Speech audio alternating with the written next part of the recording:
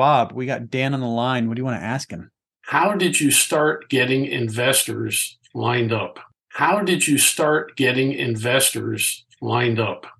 Well, I will say that in the very beginning, it was challenging because I said earlier, I came from the background of being a chiropractor and owning medical clinics. And so trying to go to like family and friends and trying to raise money from them, it was like, well, I thought you were a chiropractor. The biggest hurdle we had to overcome first was trying to figure out how to talk to our family and friends about what I'm doing now. And I quickly found that that was more of an uphill battle than just trying to go out and try to find investors that already were somewhat pre-educated in it. And that's kind of where we at PassiveInvesting.com is focused, is trying to go after people that already are pre-educated on it instead of trying to teach a lot of new investors how to invest passively.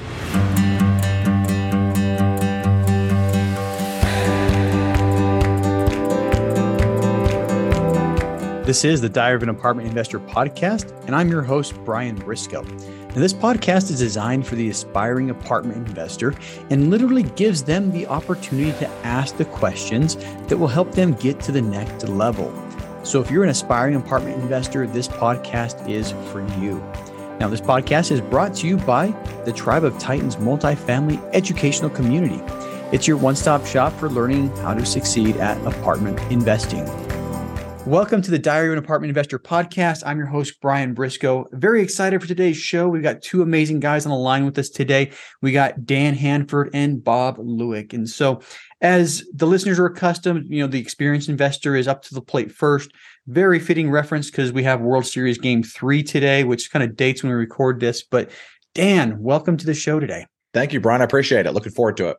All right. And thank you as well. I very much appreciate it. And I do want to say something, a long time ago, this is probably 3.5 years ago, 4 years ago, when I first started in this business, I was looking for apartments in South Carolina. You probably don't remember this, but I reached out to you on LinkedIn and said, hey, I heard you're in South Carolina looking at stuff and own properties. Can you give me a property manager referral? And within probably 2 hours, I had an answer back with like 2 different property management companies. Anyway, something I never properly said thank you for at the time, but hopefully, 3-4 years late, you'll still accept my appreciation. Yeah.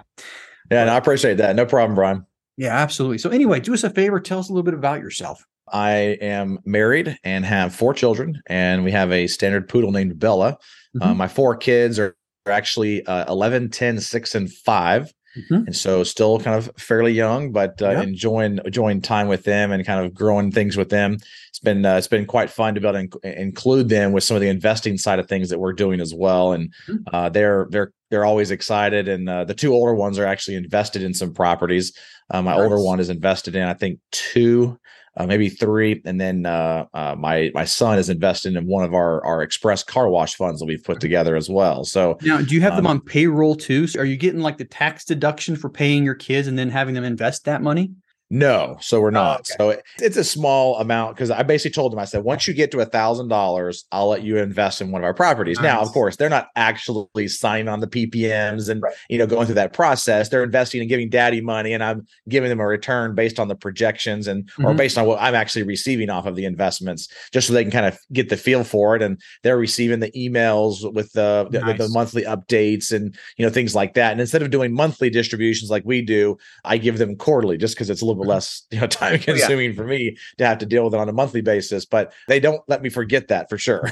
So your 2 oldest, you say 11 and 10, right? Correct.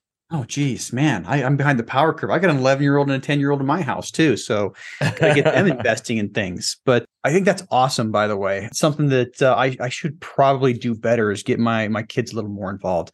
So yeah, so you got 2 kids that are already invested, which I think is awesome. And oh, by the way, I love that you led with your family. Most people lead with business, but I love that you led with your family. So father, 4 kids, husband, what else? So we actually live here in Columbia, South Carolina. I know you mentioned South Carolina earlier on. So we're here in the middle of the state in what's called the Midlands area of South Carolina. Been here since 2010. Back in 2010, when we first moved here, my wife and I started a group of medical clinics. At that time, they were chiropractic clinics, actually, because I'm a chiropractor by trade. And so we did chiropractic for a couple of years and then started to bring on the medical component to it. and then fell in love with the medical side of things that we were doing inside of the non-surgical orthopedics and sports medicine side of things, and grew the clinics from just one location here in Columbia to 4 locations. We have one in Charleston, one in Greenville, and one in North Augusta. So we have a presence pretty much throughout the entire state, except for maybe some of the lower region and upwards into the kind of like the Myrtle Beach area. Yeah. And so when we grew that group, we got to the point where those clinics were doing really well. They were cash flowing well. They were 100% debt free, and it caused a problem of us having to write really large 6-figure checks to the government. Yeah. And so not just on a monthly basis, I mean, on a yearly basis, but on a quarterly basis. And so it's a little frustrating doing that. And so back in 2017 is when I started doing some more real deep dive and research into investing in real estate, and didn't really have the time to really focus on it until 2018 when I stepped out full time, promoted my COO to the CEO. He's still the CEO of the group today. And so I was able to step out full time and really focus on the real estate side of things, started investing passively first as an LP, with my wife and I kind of going through and vetting different operators, and then hired a coach and a mentor, started to do some like joint ventures or co-GPs with some other groups to kind of build our track record, build our credibility. And then back in December of 2018, acquired our very first asset on our own. And since that time, we've acquired just over 1.6 billion in assets, and still currently have just over 1.3 billion in assets under management. We did sell a few. We've gone full cycle on 8 different projects at this point. And now we've also expanded outside of multifamily into other asset classes like self-storage, hotels, and as of late in this year, express car washes. Yeah, love it. I love it. So from 2018, I just make sure, cleaning my ears out, from December 2018 till today, which is November 22. So just under 4 years. What was the total assets you've purchased? 1.6 billion. $1.6 billion. Wow. That's a lot, and some fantastic growth. And it's actually been fun following you because I think it was probably early 2019 when I sent that first message on LinkedIn that I referenced earlier. But so getting started, what were some of the big challenges you had getting into it as not necessarily the co-GP, but as lead sponsor? Sure. I would say that one of the biggest challenges was the track record and reputation, not just with investors, but with sellers and brokers. Because to go to a broker and them say, "Hey, so how much assets do you have in your current portfolio?"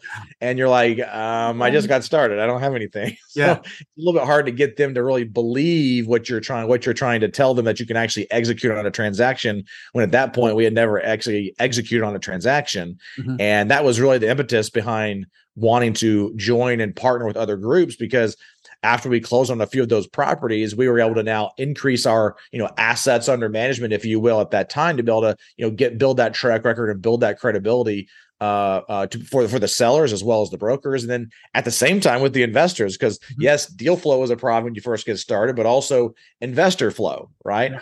And so, we started back in 2018, we'd get 5, 10, maybe 15, 20 leads a month into the website.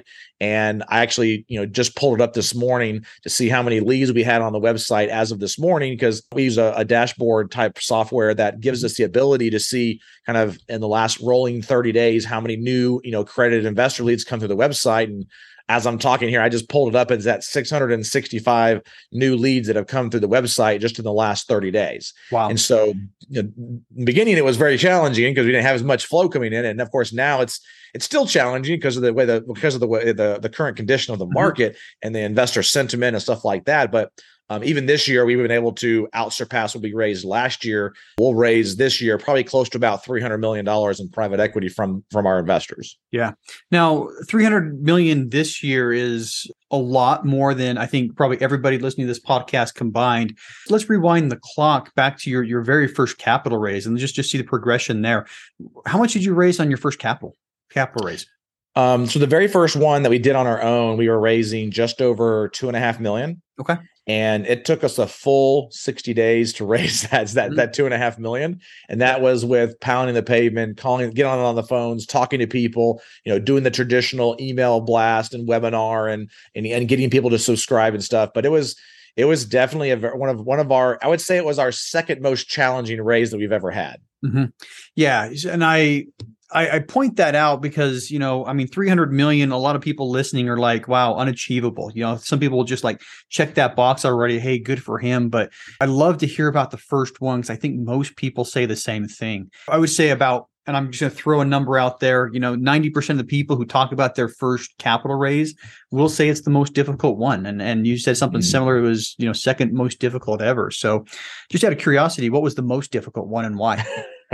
I was wondering, Brian, if you were just going to gloss over that or not. Oh, no, eventually, we would come back to it. So, yeah. Well, I would say it was actually, we got it wasn't the largest deal we had purchased, but it was the largest equity raise that we had done at the time. And it was in March of 2020. Oh, geez. So we literally signed the contract at the beginning of March. And then 2 weeks later, the bottom falls out of the market and COVID is in full swing, And we on that deal, we had over $1 million of earnest money that was hard day one. And we had only 51 days to close it. Because in order to win the deal, we had to reduce our terms. And so we went from a 30-30 typical time frame with a possible 30 extension to dropping the extension and only doing a 30-21 or a 21-30. So after 21 days due diligence, everything else went hard. Additional, 7 figures of earnest money when it was going hard. And then we had 30 days to close from there. And we just kept our nose down and continued to raise the funds. And I would say it was the hardest because obviously it was the amount of money that was at risk at that time, but also we didn't know what was going to go on. I mean, at that time, I was actually invested in a deal that fell through and the sponsor lost their earnest money and we got our money back, right? As the investor. And of course, we never want that to happen, right?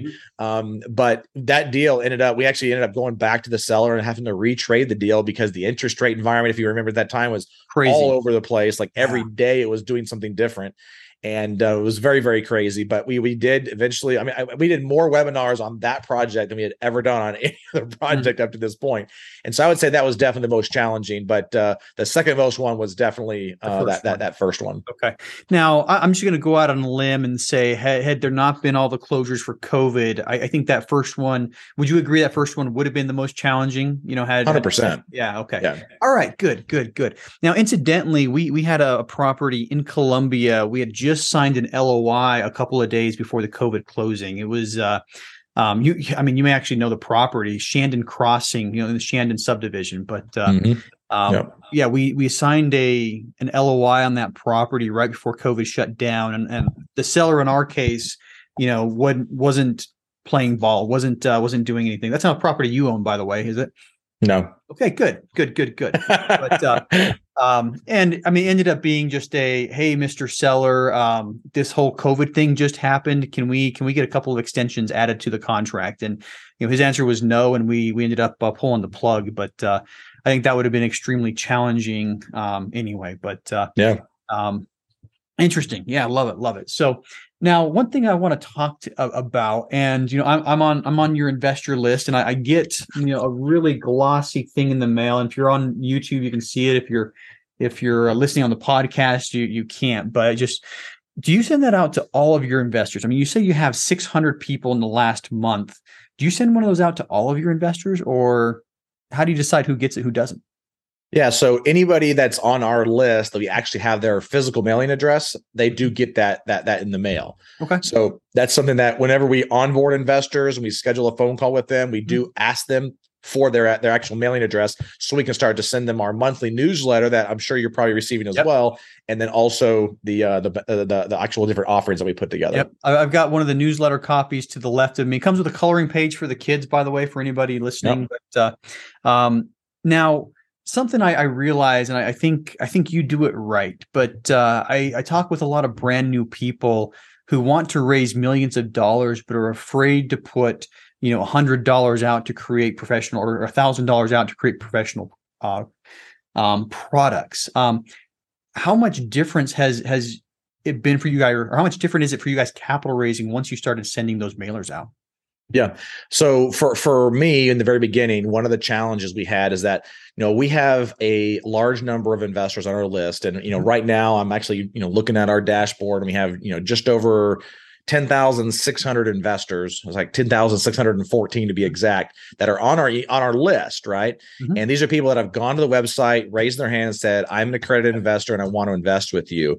And so with that, when we send out an email to announce an offering, we have a very highly cultivated list. And so, we have a very high open rate.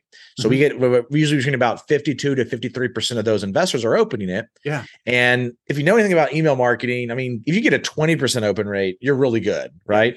And so to get over 50%, and that's phenomenal, right? I mean, that's like unheard of. But again, these are people that really want to hear from us and really want to be on our list, which is why we have such a high open rate. But I still look at that and I go, but we still have almost 50% of our investors that are not getting our emails. Yeah. So we're spending all this time and energy and effort cultivating our emails and cultivating our investors and educating them. And then 50% of them don't even get the email that says, "Hey, we have another offering." Yeah. Right. And I mean, I can't tell you how many times I've had a phone call with an investor and they're like, I asked them like, "Hey, did you hear about the most recent deal that the bank's over in Myrtle Beach?" And they're like, "No, I didn't even know it came out." I'm like, "Oh, well, it was probably in your spam box or something." Right. And so at that, about it was probably a little over 2 years ago now, about 2.5 years ago now, I decided that I wanted to start cultivating an actual physical mailing list of our investors and not just an email, so that we could actually start to, engage them in a different type of media, if you will. And so the initial reason for the list was to get them to be able to get their mailing address, to be able to mail them our monthly physical printed newsletter, right? That we had talked about a minute ago. And that way we can start to incorporate the family unit and like the coloring sheets and including the kids in it and get them involved with it. And then also we have a word search in the back. And of course we have good information in that. It's not like a cheap, piece of paper that's folded in half and sent to investors. It's like a magazine. I mean, it's like a small magazine. Yeah, it is. It is definitely a production to put it on. I will tell you that. Matter of fact, I'm a little behind on my November newsletter article to my team. They just messaged me this morning asking me to send it over. Come on, Dan, hurry up. Yeah, I know. So it's definitely a lot of work to be able to put it together. But I will say I kind of like poke and make fun at like the piece of paper folded in half as a newsletter. But guess what? In the beginning, that's what we sent out, right? Because that's what we had available. And so I always tell people like version 1 is better than version none, right? And so our version 1 was a piece of paper. It was an 11 by 17 folded twice, so folded in half once and folded in half again, stuck in an envelope and mailed out, and it got the job done for a couple of months until we got version 2.0, right? So version 1.0 is fine, but always make sure you're looking to kind of improve things. And so once we hired on our full-time director of marketing and PR, she has this design and look, and she designs all of our materials. So she's the one in-house that does the investor booklets. She does the newsletters. She does our website. She does all of our email communications. She's really good at that piece of things. And I will say that since we've been doing that, we have been able to raise more capital because we're staying in front of investors in multiple types of media. And it's in media that's not necessarily them having to go and seek it out, right? And with email, they got to go check their email box to see it, right? And if it gets into spam, it goes into their spam box and they have to check another box. And yes, you do have to check your mail, right? When you get something in the mail, but you pretty much get 100% open rate when it comes to the mail, as long as the mail to people deliver it, right? So I'll call it 99% because sometimes the mail gets lost. But for the most part, we're reaching all of our investors with the newsletter every month. So even if it's a month that we don't have a deal available, we're still sending out those monthly newsletters. So we have those touch points with the investors to be able to build that relationship with them and cultivate that relationship before they feel comfortable, wiring us, $100,000, $200,000, or even a couple $1 million to be able to acquire a property. Yeah. And something else I'll point out, and I've got it right here. So once again, if you're listening, you should be watching on YouTube too, but you send a lot. I don't know if it's everything, but when I get a FedEx envelope, from the FedEx delivery person, that gets opened 100% of the time. And I mean, you're not just sending things with a postage stamp in an envelope. I mean, that may have been version 1.0, but I'm getting large envelopes FedExed to me for stuff, which once again, 100% open rate is what you get in my house. And I assume most people, when they get that FedEx envelope, at the door, they're like, oh, FedEx. Somebody thinks I'm important enough to FedEx something out. So yeah. Anyway, I thought the first time I got that, first question went through my mind is who's sending me FedEx, but I will say that. So the monthly newsletter gets sent out via first class priority mail. So we don't do bulk rate or anything like that, even though we probably could. We do it because we want to make sure it gets delivered and it's delivered, within 3 to 5 days, right? We send everything else out via either FedEx or priority mail so that it actually has more of a instead of a white envelope with an address on it, it's like you just showed there. It's an actual FedEx envelope that actually looks more important, and so we do get that 100% open rate. Yeah. So anyway, when I got the first FedEx package from you, opened it up, the thing that went through my mind is that is absolutely brilliant. You probably send me emails and it probably goes to my junk folder, but I get the envelopes anyway. I think a lot of gems there. Version 1.0. It's better to send something out and work on improving it than not sending anything out. So don't wait till it's perfect. Just start and improve the process. I love that point there. Anyway, we're got a lot of things that I want to ask you, but we got Bob here too. So I'm going to shorten things up. And so question for you that I'd love to ask everybody is, why do you do this? What's your why behind all of this? Yeah, I know a lot of people will say family and things like that. And I would definitely say that's at the top of my list. But instead of saying what a lot of people say, which is the family, which I hope everybody has their family at the forefront of why they do what they do. I had this conversation with my mentor when we first got started. And because, one of the things that he asked me is, how much more money do you need a month to be able to change your life? And I said, well, honestly, I'm doing really well with these medical clinics, and I really don't need a lot of money to be able to change my current livelihood, right? I'm pretty much doing now what I was doing before. So, and he basically asked me that same question. He said, well, you need to find something that you have a goal for that is bigger and better and greater than you, right? And so started down this path of trying to figure out internally, what is it that can drive me and motivate me to continue to move forward and continue to strive for success. And my wife and I decided to start this foundation called Fortify. It's called the Fortify Foundation. And it's a foundation that comes alongside nonprofit Christian schools to teach them how to set up an endowment for their school. Right. So whether it be an endowment for facilities or an endowment for a teacher fund or an endowment for student scholarships, we can come alongside them and teach them that, and then provide them with some opportunities to be able to grow that nest egg and be able to provide some sustainability for that organization. And my wife comes from a long line of educators in the private Christian school space. My grandmother and grandfather started the South Carolina Association of Christian Schools back when it started years ago. Oddly enough, my father-in-law is the executive director of that association that was started years ago. So definitely a small world around here. But that, to me, what I would say is what continues to drive me and motivate me to realize the impact that we can have on furthering the kingdom of God and being able to do that through supporting these local kind of Christian private schools. And now we have partner schools that are all over the country, and it continues to grow every single month. Yeah, that's interesting. I like that, and my mind's spinning there. I mean, we talked about this right before we hit the record button. But my wife's from Columbia, born in West Columbia, raised in Lexington. But she's got probably 100 cousins that run around, all Christians, and several of them went to Christian private schools growing up. So I'm curious, not something to talk about right now, but I'm curious if what you've done's impacted, my wife's family, but I'm sure it has in some way. But anyway, thanks for what you do on that front. And I think it's absolutely amazing. So last question for you, and very open-ended. What's next? Some of the things that we're working on, I can't talk about just yet, but we do have a few things that we are working on. We have this actually two alternative asset classes that we're doing some pretty heavy investigations on. Actually flew out to Kansas City and St. Louis yesterday to do some additional investigating on a few things with that. But the thing that I can talk about is we're definitely expanding our Express Car Wash brand. So we started acquiring those assets in March of this year, and we knew our investors are going to like it because they definitely have high cash flows. We were offering 10% preferred returns and great, 20% plus returns on those. And so there's a lot of opportunity with that. We acquired just over $100 million this year in Express Car Washes. And that's with about 19 different locations with 200 development. And our goal is to get to 100 locations next year.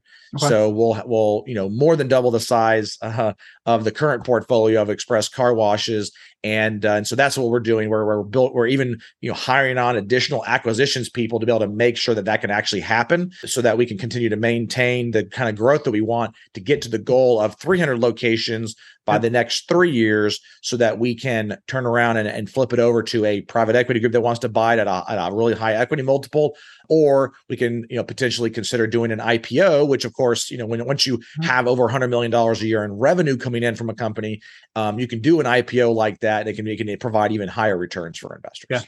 Yeah, I love it. I mean, speaking of the car washes, I mean, we have subscriptions at our local, Express Car Wash where, we're paying them every month. And I can just imagine that model being repeated over and over again. That would work extremely well. Love it. Thanks for sharing all that. We're going to shift gears a little bit and talk with Bob for a little bit. So Bob, welcome. Thank you for having me on. Absolutely. And good seeing you again. We met in person several months ago, and we've been connected for quite a while, though. So it's good to finally get you on the podcast. Appreciate you coming on today. Absolutely. Do us a favor. Tell us a little bit about yourself and what's gotten you into multifamily real estate. First of all, let me say if I had a hat on, I would tip it to Dan for his accomplishments.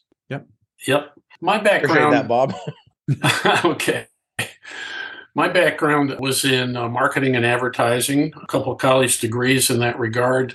Worked my way up through the ad agency business into corporate marketing, probably culminating in grand opening the NASA Space Center Houston in Houston, Texas, back in the early 90s.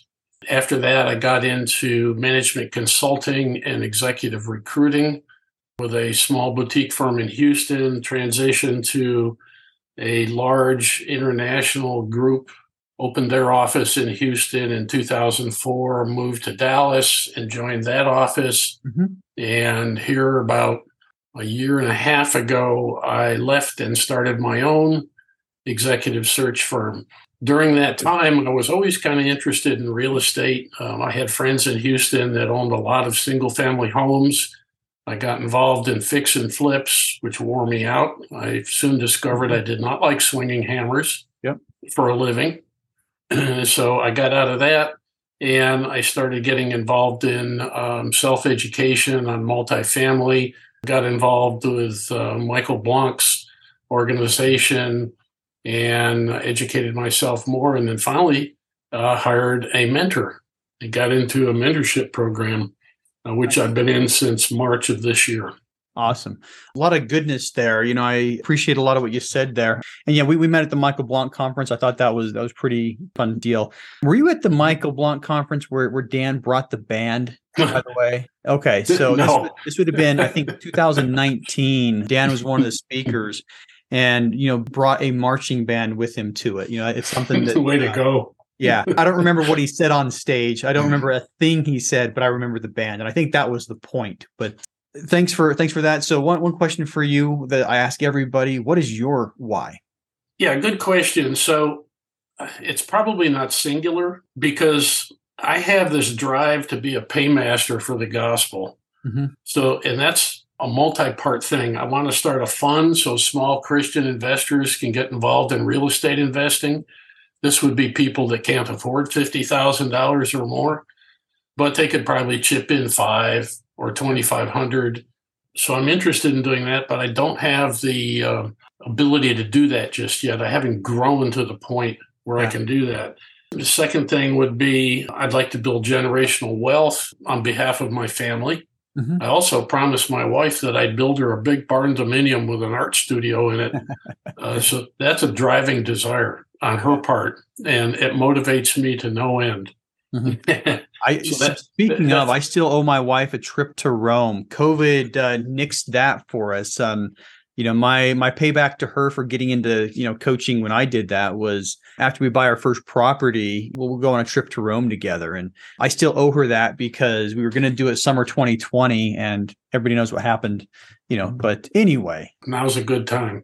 Now's a good time. We're looking at next summer, which happens to be our 25th anniversary. So we'll get her done. But anyway, appreciate you sharing that. A lot of good reasons to do what you're doing. Now comes my favorite part of the show, where I say, Bob, we got Dan on the line. What do you want to ask him?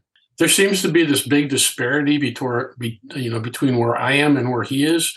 Mm-hmm. And the big question for me is, how did you start getting investors lined up?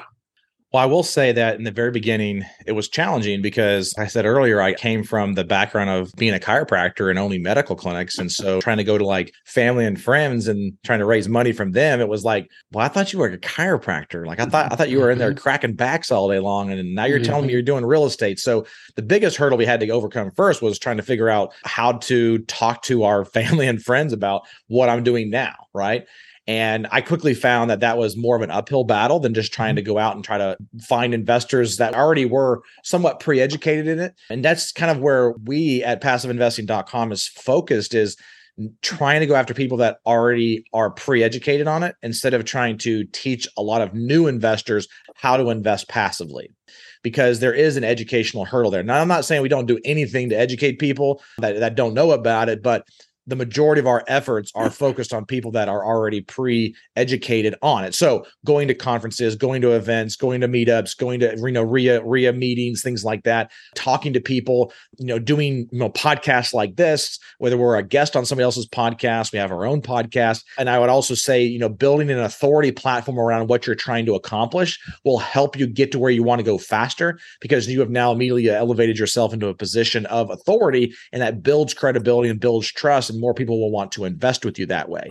And so from my perspective, I would say from where we are today, one of the things that we did early on that was successful was that we started with one thing, right? Because you can look at someone like us in our group and go, they have so much going on. Like they got their podcast, they got their YouTube, they got their LinkedIn, they got the in-person events, they got conferences that they go to every year, they got podcasts that they're putting on. And there's so much that we have we have 45 full-time employees. Like, how do you compete with us, right? Thankfully, like when I think about other operators, I don't really think about it as being as much competition, because I feel like a lot of times we're in collaboration with each other. I get a lot of referrals from other operators. We refer out, investors that ask about other operators to other operators.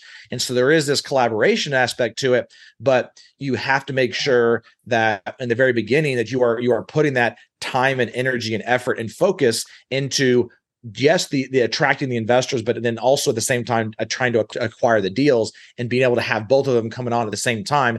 And that's where I think for us, it was very important at the very beginning that not only was it just me, not just me, not only was it me, but it was also our two other partners, right? So we have Danny Randazzo and Brandon Abbott that are very hyper focused on what they do, and they're kind of like column of the business. And so if you're starting out and you're on your own, I would suggest try to do it all on your own, because that's what I did in the very beginning, and then go to these different events and go to these different conferences that will allow you to be able to be connected with the people that you could potentially partner with to be able to grow your book of business, if you will. Yeah.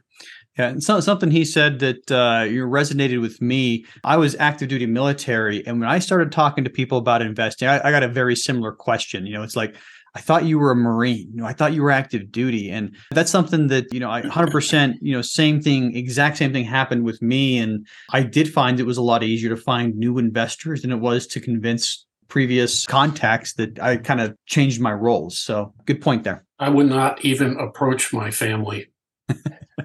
Well, I will say this, guys, that I have not had any of my family invest in our property. So up to this point, we've raised just over $530 million in equity, and not $1 has come from my family. And it's not because they don't want to invest with me; it's because they really aren't in a position to invest, right? And you mentioned, Bob, about kind of one of your passions is being able to create a fund that you can have other people that might not have the amount of money to invest in, but they can invest something.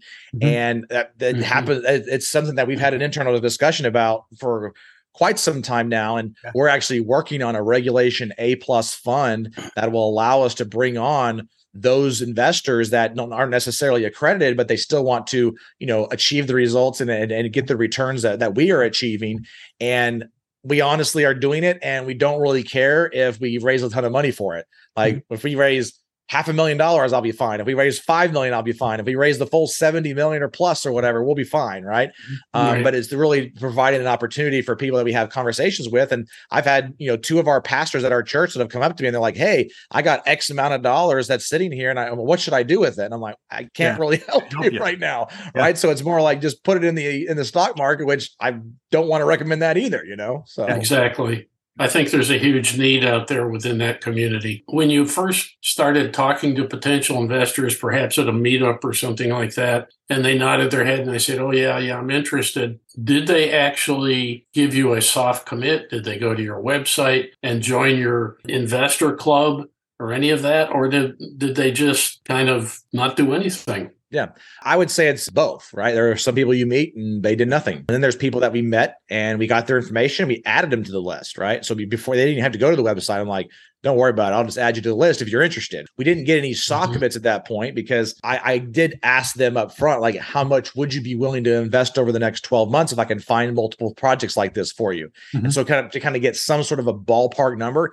And even today, if you go to our website and fill out the form that tells us that you want to invest, we actually ask them, how much are you looking to invest over the next 12 months, right? So not how much you want to invest in the next deal. I want to know how much you want to invest with our group over the next 12 months. Yeah. And so that could give us a little bit of a ballpark as to how much money they have. But I would say that that kind of strategy is just so inconsistent. You would be foolish to go court a bunch of investors and ask them how much they want to invest over the next 12 months and use that figure and number to determine the size of an asset that you want to buy. Right. It's really more of a kind of a ballpark, because I would say I wouldn't bank on any more than maybe 10 to 15%, maybe if you're lucky, 20% of that money actually coming to fruition over the next 12 months. Yeah. So it's really a game of getting in front of more investors to be able to get your name out there. And and I know Brian's heard me talk about this before, but at the top of our investor triad is this word no. It's this know, like, and trust triad. The very top is no. And that's the most important piece, because if you don't get people to know you, then they never have an opportunity to make an opinion as to whether or not they like or trust you, right? The biggest thing that you have to focus on in the very beginning is getting people to really know who you are and getting your name out there so that they are interested in you. And then once you put them on your list, you've got to make sure that you cultivate that list. You can't put them on your list because you met him at a Michael Blank event and then 6 months later expect to send them one email and then actually remember who you are. Yeah. Right. You got to have some sort of follow-up process in place that, you're having a phone call with them and you're sending them emails and you're sending them something in the mail and you're engaging with them more than just putting them on the list. And I said that would be one of the things that we do really well, is making sure that we do engage our investors as much as possible. If I had one thing that I realized I need to work on, it's the follow-up. I was talking with a friend about a week ago, and we both said that I've probably lost more investors by not following up than people who've actually invested in my deals. Something that I'm working on drastically right now is to figure out how to better that follow-up process. Because Dan's absolutely right. You meet somebody, they could be primed and ready to go, but if you don't talk with them for 6 months, they're not going to invest. And just to kind of follow up that, Bob, to give you some encouraging information, is that I share with you, I got 10,614 people on this list that we have, right, that we've cultivated since 2018. 10,000 doesn't sound like a lot, but you figure out how much money we've raised, and that's a lot. But if you think about it, we only have about 1,800 active investors. So of those 10,600, only 1,800 of them have actually wrote a check or wired money, right? If you do the math on that, it's roughly 17% of investors that have come in actually invest in our properties. So a lot of times some people will email me or they'll ask me at a conference and they're like, what do you do to engage other people on your list? Because I have so many people that tell me they want to invest, and then when there's a deal, they don't invest. I'm like, that's just the nature of the business. I'm like, I don't really think there's too much you can do. Now, we're doing some things to increase our engagement. So we have, of those 10,600 people, we have an engagement rate of about 35%. Right. And that's, some of the things that we've done over the last 12 months is starting to do a masterclass. We hired on a director of education. That's where our sole focus is to educate investors and to educate investors that are already on our list about different topics to make them feel more comfortable with us so that they will want to invest with us into the future. Investor Masterclass. I love that idea. I'm stopping to take notes right now. Investor Masterclass. Okay, got it. Love that. I love that idea. It's something that I think I've seen, but I haven't actually put into practice yet. But anyway, we are out of time. So one last question for both of you. And Dan, you get to go first. How can listeners learn more about you? Yeah, so there are two ways. So number one, you can go to our website, passiveinvesting.com. And in the top right-hand corner, there's a blue button. If you want to, join us as one of our passive investors, you can certainly do that. Click that button and fill out the form. And then you can also go to linkwithdan.com, and that'll allow you to connect with me on LinkedIn. That just goes straight to my LinkedIn profile and kind of go from there. Linkwithdan.com. I like that. All right. And then passiveinvesting.com. All right. I'm just putting those in the show notes right now. So listeners, if you want to connect with Dan, linkwithdan.com or passiveinvesting.com, check it out in the show notes. It's all down there. Bob, same question for you. Right. Website is Robert Buffum, all one word, RobertBuffum.com. All right. And once again, we're going to have that in the show notes as well. So if you're interested in connecting with Bob, check it out, robertbuffum.com. And that's it for today's show. Big thanks to both you gentlemen again for sharing so much of yourselves and businesses, and look forward to seeing you both again sometime, hopefully in the near future. Thanks, Brian. Awesome. Sounds great. Thanks, Brian. Thanks for listening to the Diary of an Apartment Investor podcast by the Tribe of Titans. If you're still listening, you obviously liked it, so go ahead and subscribe to the podcast, leave a 5-star rating and review if you haven't already, and then make sure to check out our YouTube channel, which incidentally has a ton of video content that you'll also enjoy and learn from. Now, if you're interested in being on the show, go to our website, diaryofanApartmentinvestor.com, and fill out the questionnaire on the website. And for more educational content and for more information about our educational community, check us out at thetribeoftitans.info.